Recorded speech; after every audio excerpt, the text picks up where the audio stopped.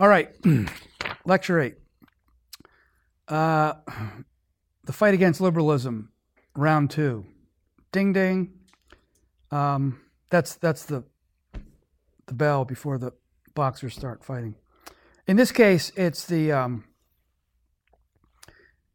battle over foreign missions. But before moving to that, which is really the final chapter of conservatives in the PCUSA, that plays out between 1932 and 1936, and the culmination of that is the formation of the OPC. In 1936, the Orthodox Presbyterian Church. It's useful to take stock of where conservatives are in the PCUSA in 1930, and it's a hard situation to know what to do if you're a conservative.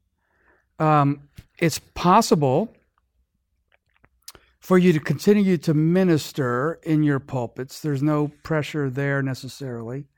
It's possible to still work at Westminster Seminary and train ministers for the PCUSA. There's precedent for this. This is what liberals at Union Seminary would have been doing, training ministers for the PCUSA, even though Union Seminary in New York City was not an official Presbyterian institution. But there is this element of, as I mentioned at the end of the last lecture, that Machen and conservatives, Machen being the foremost conservative, being squeaky wheels. And do you finally need to silence that squeaky wheel or not? It would have been possible for Machen to continue to object to liberalism in the church, but he had a much reduced platform in moving from Princeton to Westminster, even though his notoriety was increasing as that happened. So Machen writes a piece for the Christian Reformed Church, actually, the Banner magazine, in 1930 about the future for Calvinism in the PCUSA. And he writes this, among other things: the future of Calvinism within the PCUSA is certainly, from the point of view of human probabilities, exceedingly dark. The creed of the church remains indeed Calvinistic, being the Westminster Confession of Faith, and every candidate for the ministry or eldership is required to subscribe solemnly to that creed. But both creed and creed subscription are constantly interpreted to mean practically nothing at all. Excuse me. The descent of what was formerly a great church to its present lamentable condition has been, for the most part, gradual, since here as elsewhere the destructive forces have been content to labor in the dark.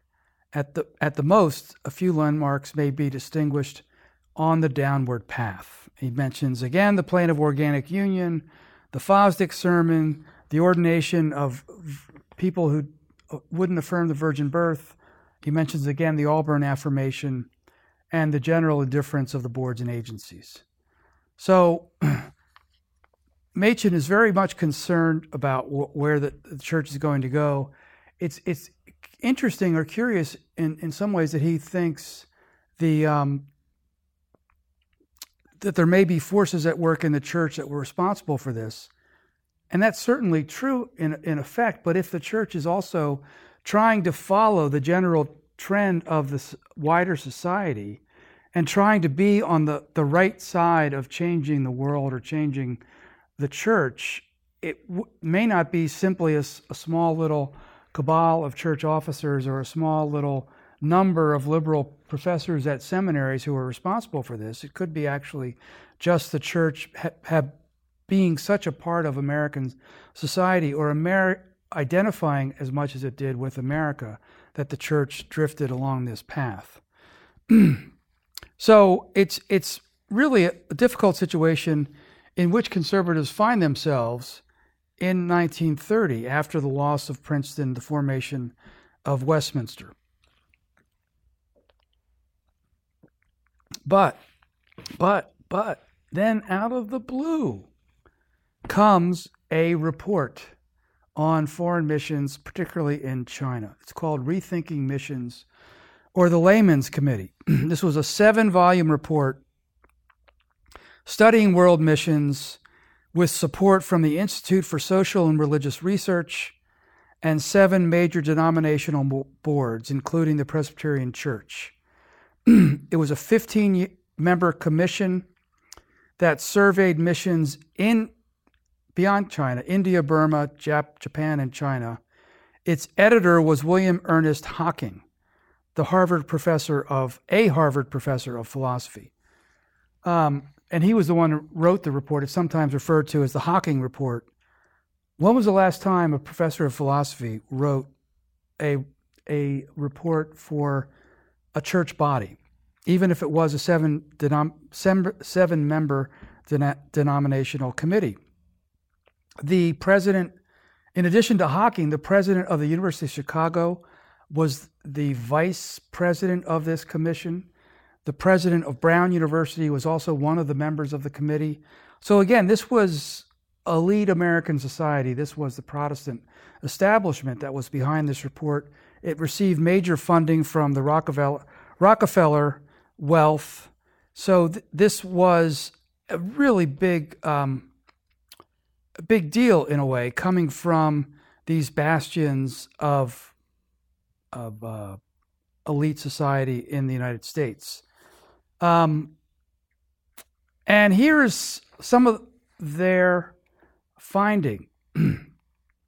What they found was that missions really needed to change because of the situation in the world and the relationship of Christianity to other religions.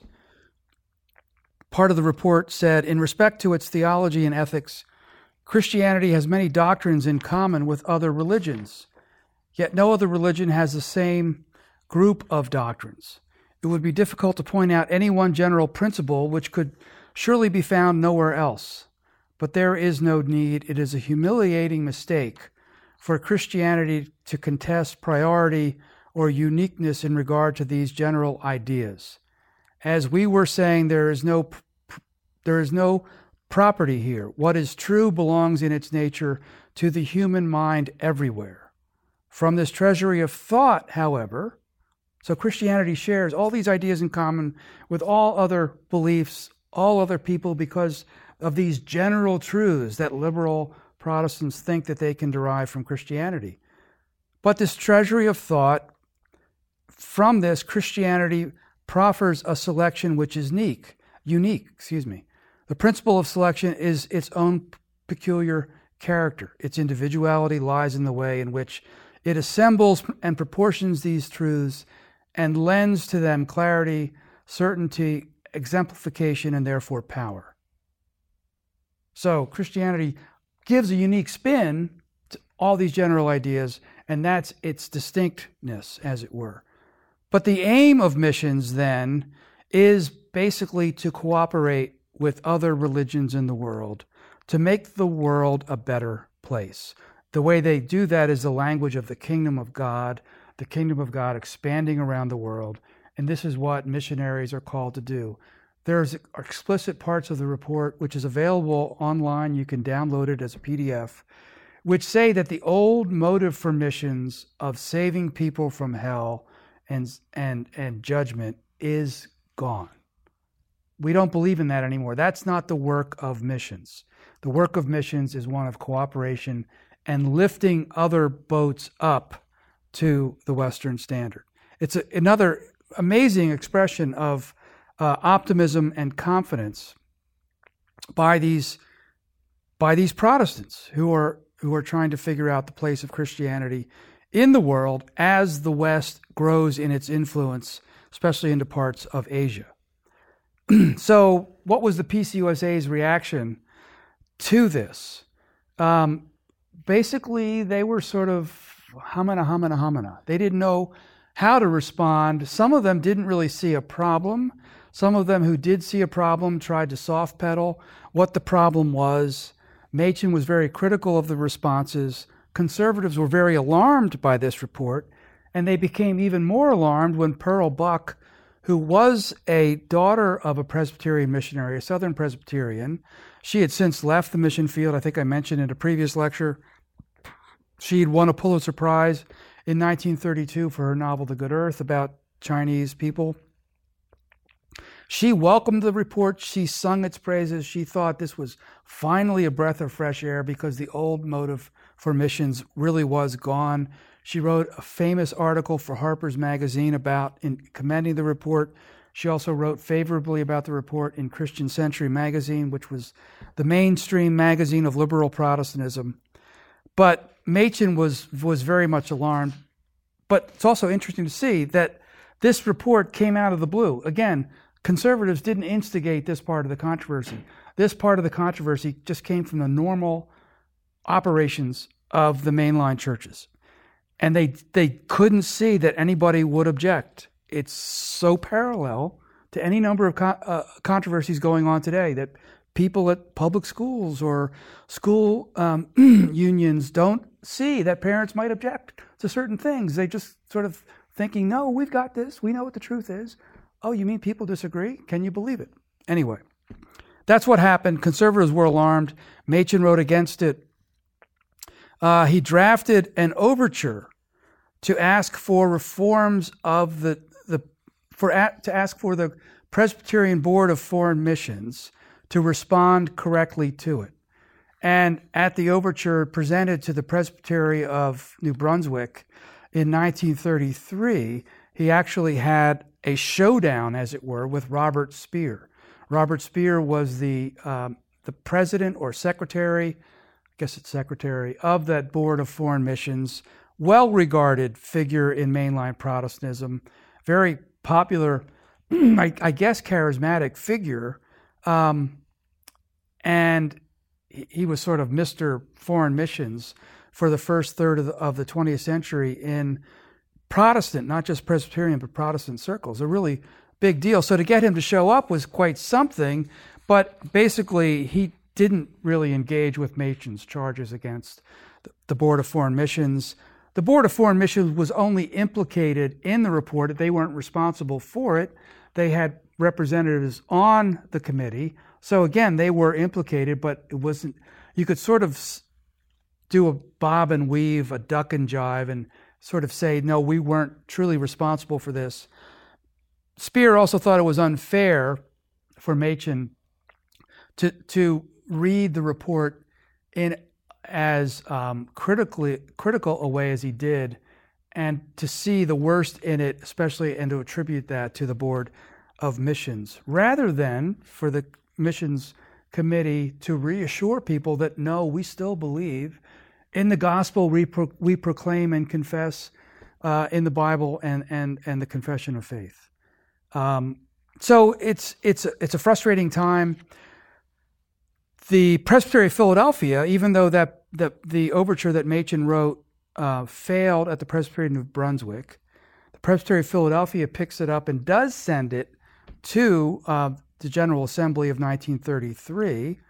And there you actually have some debate over the overture because the committee to which it went, there was a majority report and a minority report. Once you get that on the floor, it's possible perhaps to get people to change their minds, even though it was only 2 out of maybe 15 on the study committee that issued the minority report, but still maybe there was a possibility that on the floor the minority report could prevail. It did not, though. And that led in 1933 to the founding of the Independent Board for Presbyterian Foreign Missions. And this was the line in the sand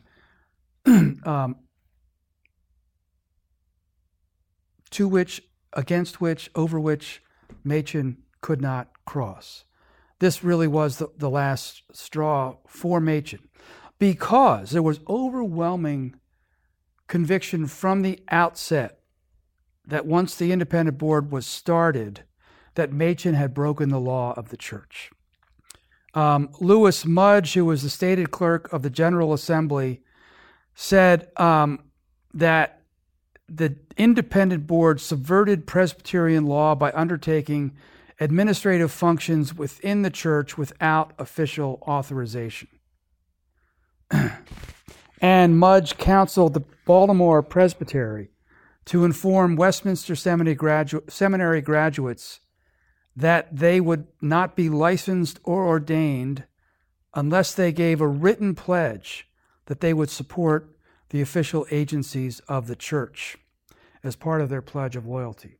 So you see the beginning of not only a ruling that this is unlawful, but you'd also see the beginning of demand for loyalty pledges, especially for graduates of Westminster, but also for others.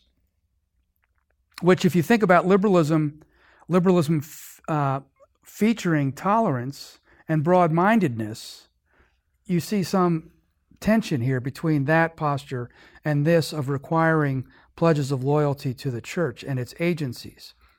The New Brunswick Presbytery also adopted a resolution that all ministerial candidates be examined on their willingness to support the regularly authorized boards and agencies of the Presbyterian Church USA, particularly the Board of Foreign Missions.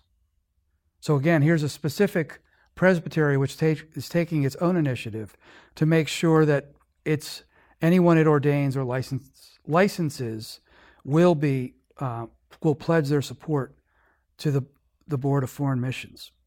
Again, keep in mind that there was reluctance on the part of the Presbytery of New York to require ministers to affirm the virgin birth.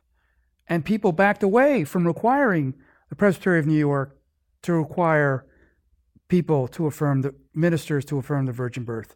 Now the church, only 10 years later, is requiring people to pledge their support for the boards of the church, even though those people think that there's something wrong with those boards in the way that they're conducting their affairs. Also, in the fall of 1933, the moderator of the General Assembly in the PCUSA, unlike the OPC, where the moderatorship generally begins and ends with the meeting of the General Assembly, although sometimes business does carry over, you are generally moderator for the year. So the moderator for 1933, John McDowell, declared that the PCUSA was a constitutional church and suggested that the new board had violated church law. In May of 1934, McDowell and other members of the PCUSA's administrative committee met with Machen, and they met with him to inform him that he had either violated his ordination and membership vows or had done both. And so Machen was basically informed in 1933 and 1934 by various officials in the church or various judicatories in the church that he had violated church law. And this led then to the General Assembly of 1934 issuing a mandate, the mandate of 1934, which required all the members of the independent board to resign. And one of the responses to that from Machen was, wait a minute, you've tried us before we've even had a trial. You've declared us guilty of violating church law before you've even proven it. It is also worth keeping in mind that there were independent missionary agencies operating within the bounds, as it were, of the Presbyterian Church. When the PCUSA merged with the Welsh Calvinistic Church, which was basically the Presbyterian Church coming out of Wales, the Welsh Calvinistic Church held on to its own missions agency, and they retained their own autonomy until 1920.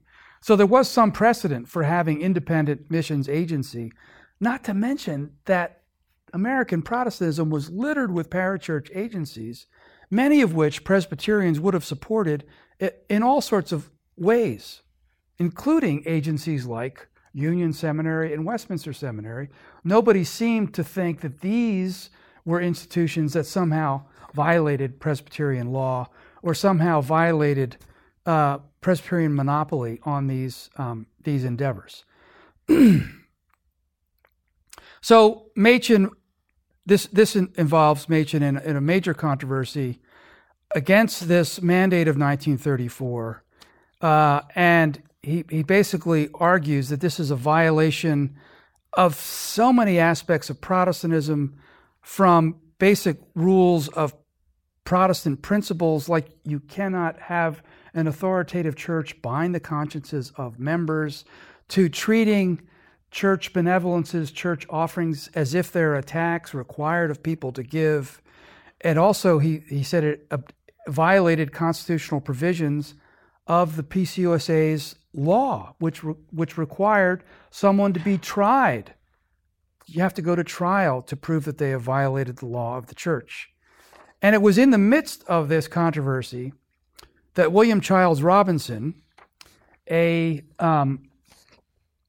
professor of New Testament, relatively conservative one, at Columbia Seminary in then South Carolina, I think it eventually moved to Georgia and became Decatur Theological Seminary, I believe. But he was observing this, and he was stunned that the Presbyterian Church would adopt the line that it did, because it seemed very similar to what Barth was facing in Europe from the German churches. He writes, with a much more vague and less adequate understanding of what the Word of God is, Karl Barth is indeed challenging the German church with the same issue that the Machen case has raised in the USA church. Is the voice of the church the ultimate, or is it only penultimate, with the Word of God ultimate? Is not the Word of God above the church judging her? That was the issue that Barth raised for the German church, and Robinson believed that that was the issue that Machen was raising for the Presbyterian Church USA. So eventually, Machen has to go to trial. The Presbytery of New Brunswick. Remember, the presbytery that the colonial Presbyterian Church formed as a place for the revivalists who so often violated presbyterial boundaries. They created this presbytery so that those revivalists could conduct their work. That's the same presbytery that's bringing Machen to trial. The first matter of the trial, though, was one of jurisdiction. Machen had transferred his membership from the Presbytery of New Brunswick to the Presbytery of Philadelphia. Philadelphia was a much more conservative presbytery, and it's not necessarily clear that Philadelphia would have brought Machen to trial. So, or if they had, whether they would have convicted him, whether they would have had the votes. But the way they got around this was to say that Machen had not actually transferred. This isn't a matter of interpretation. This was a matter of a dismission slip that wasn't sent properly between clerks of presbyteries. So they could get him on that technical ground that he was still under the jurisdiction of the Presbytery of New Brunswick. Then there were questions about commission members who had signed the Auburn Affirmation. Machen and other conservatives believed that they had missed a real opportunity when members of the Presbyterian Church, officers, ministers, had put their names to the Auburn Affirmation. They believed that those were actual chargeable offenses in signing the Auburn Affirmation, but nobody brought any charges. So that doesn't mean they let it go, and they believe that having signers of the Auburn Affirmation on the Judicial Commission was prejudicial and raised serious questions about the integrity of the commission. But that didn't work either. The commission ruled that those objections were out of order. And eventually they brought against Machen 6 charges, all of them having to do with matters of disloyalty and not submitting sufficiently to the church.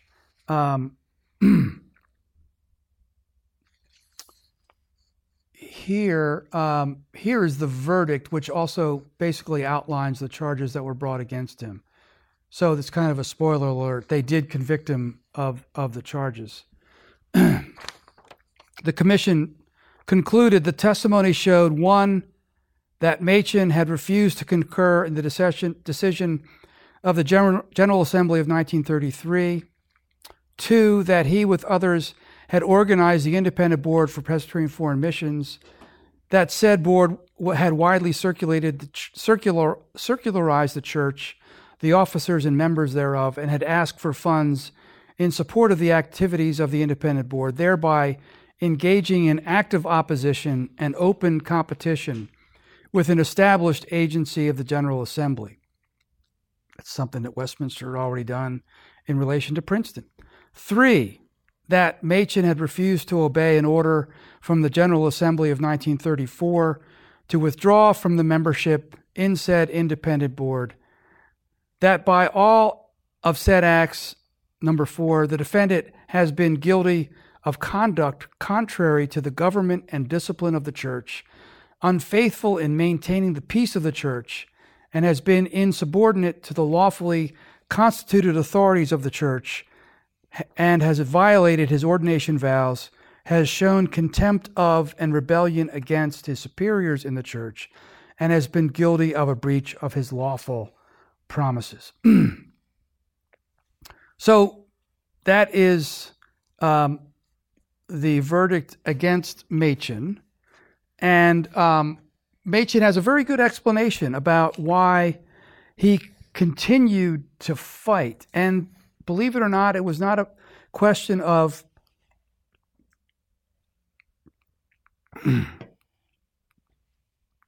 his temperament, although I'd say he probably was of a person who didn't mind fighting, had a kind of courage to fight, and maybe enjoyed a good back and forth. But he also believed it was required of him that as a minister of the church, he should fight. So he wrote this as part of his statement to the Presbytery of New Brunswick to explain his continued opposition. Suppose a minister obtains his ordination by promising to support the boards and agencies as he is required to do by the plain intent of the mandate of 1934. Suppose he later becomes convinced that the boards and agencies are unfaithful to their trust. Let us take an extreme case. Let us suppose that he has become convinced that those in charge of the boards and agencies are guilty of actual embezzlement. That case, of course, is entirely hypothetical, but an extreme case does illustrate plainly the principle that is involved. Let us insist upon putting that extreme case. Here is a minister who has promised that he will, as long as he remains a minister in the Presbyterian Church, support the boards and agencies as they are established by successive General Assemblies. Yet he has become convinced that those boards and agencies are positively dishonest, even with a kind of dishonesty that is contrary to the criminal laws of the land. What course of action is open to such a minister? He is convinced that the boards and agencies are dishonest. The General Assembly is convinced that they are honest. What shall he do? In accordance with this action of the General Assembly, and in accordance with the plain intent of the addition to the Manual of the Presbytery of New Brunswick, only 2 courses of action are open. In the first place, he may continue to support the boards and agencies which he holds to be dishonest. That course of action would probably involve him in dishonesty. An honest man cannot possibly recommend to people that they should give to agencies which he holds to be dishonest. In the second place, a minister who is in such a quandary may withdraw from the Presbyterian Church in the USA. That plainly means an evasion of the solemn responsibility which he has as a minister. And this is the key point where Machen says, I really wonder whether those who advocate this action of the General Assembly have ever thought this thing through.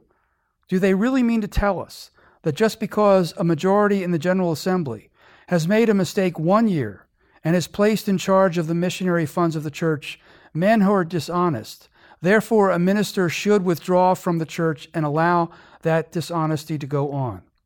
I say that such conduct is an evasion of a solemn responsibility. No, it is the duty of a minister in such a situation to remain in the church and to seek by every means in his power to bring about a change in that policy of the General Assembly, which he regards as involving dishonesty.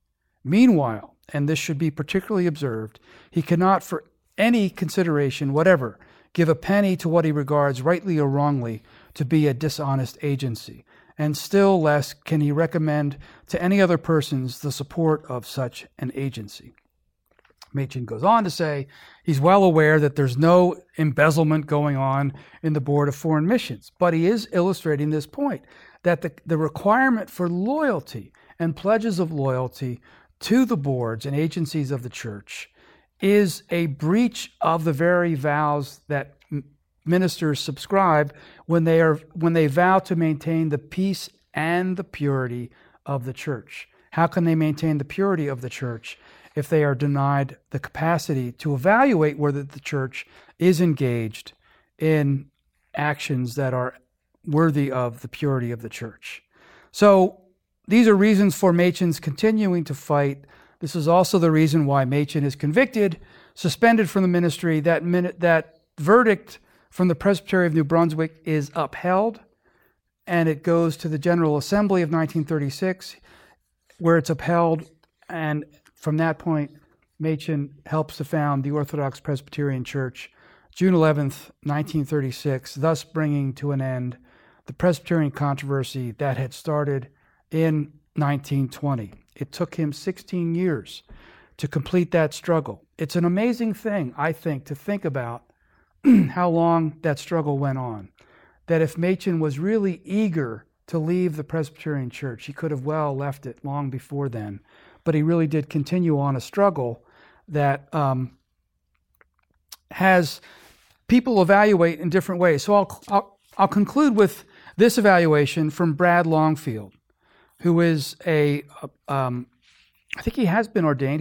He's a dean, academic dean at Dubuque Theological Seminary, a PCUSA institution in Iowa, who was sympathetic to Machen, wrote this book, The Presbyterian Controversy, Fundamentalists, Modernists, and Moderates. I think Dr. Longfield would identify himself as a kind of moderate, not a liberal. And so his evaluation of this trial may be, and the verdict may be useful. Though Machen's opponents were no doubt relieved to see him exit the church, his departure was a loss to the fellowship. Early on, Machen saw the pervasive power of secular ideas and the need to present a scholarly defense of Christianity in the face of secularism. By the 1930s, even Coffin, Henry Sloane Coffin, was worried about the rising secularism of the culture, though he never charged liberal theology with complicity in the trend. Clearly, Machen was correct in insisting that the church could not truly prosper if it abandoned the intellectual realm to the exponents of a naturalistic worldview. But by leaving the Presbyterian Church and separating himself from the vast majority of Presbyterians who accepted a supernatural gospel, Machen severely limited his opportunities to influence church and culture. Now, it's curious that Longfield would say Machen separated himself. Some would say he had the separation imposed on him. But it's also curious that he writes here, limited his opportunities to influence the church and culture. Clearly, Machen lost an ability to influence the PCUSA, but did he really lose influence in the culture? Did the Presbyterian Church have influence in the culture, or did the culture have influence in the Presbyterian Church? It's not clear how much influence the Presbyterian Church really was exerting on on American culture, though it was floating along with it and therefore in the mainstream and therefore enjoying access to various institutions of power and influence. But whether there was any kind of Christian or Presbyterian influence in that relationship is not at all clear, which again raises the issue of negative world, positive world, neutral world. And maybe the negative world was far more evident to people like Machen well before 2014 than some people would allege about evangelicalism today. So I'll stop there for this particular lecture.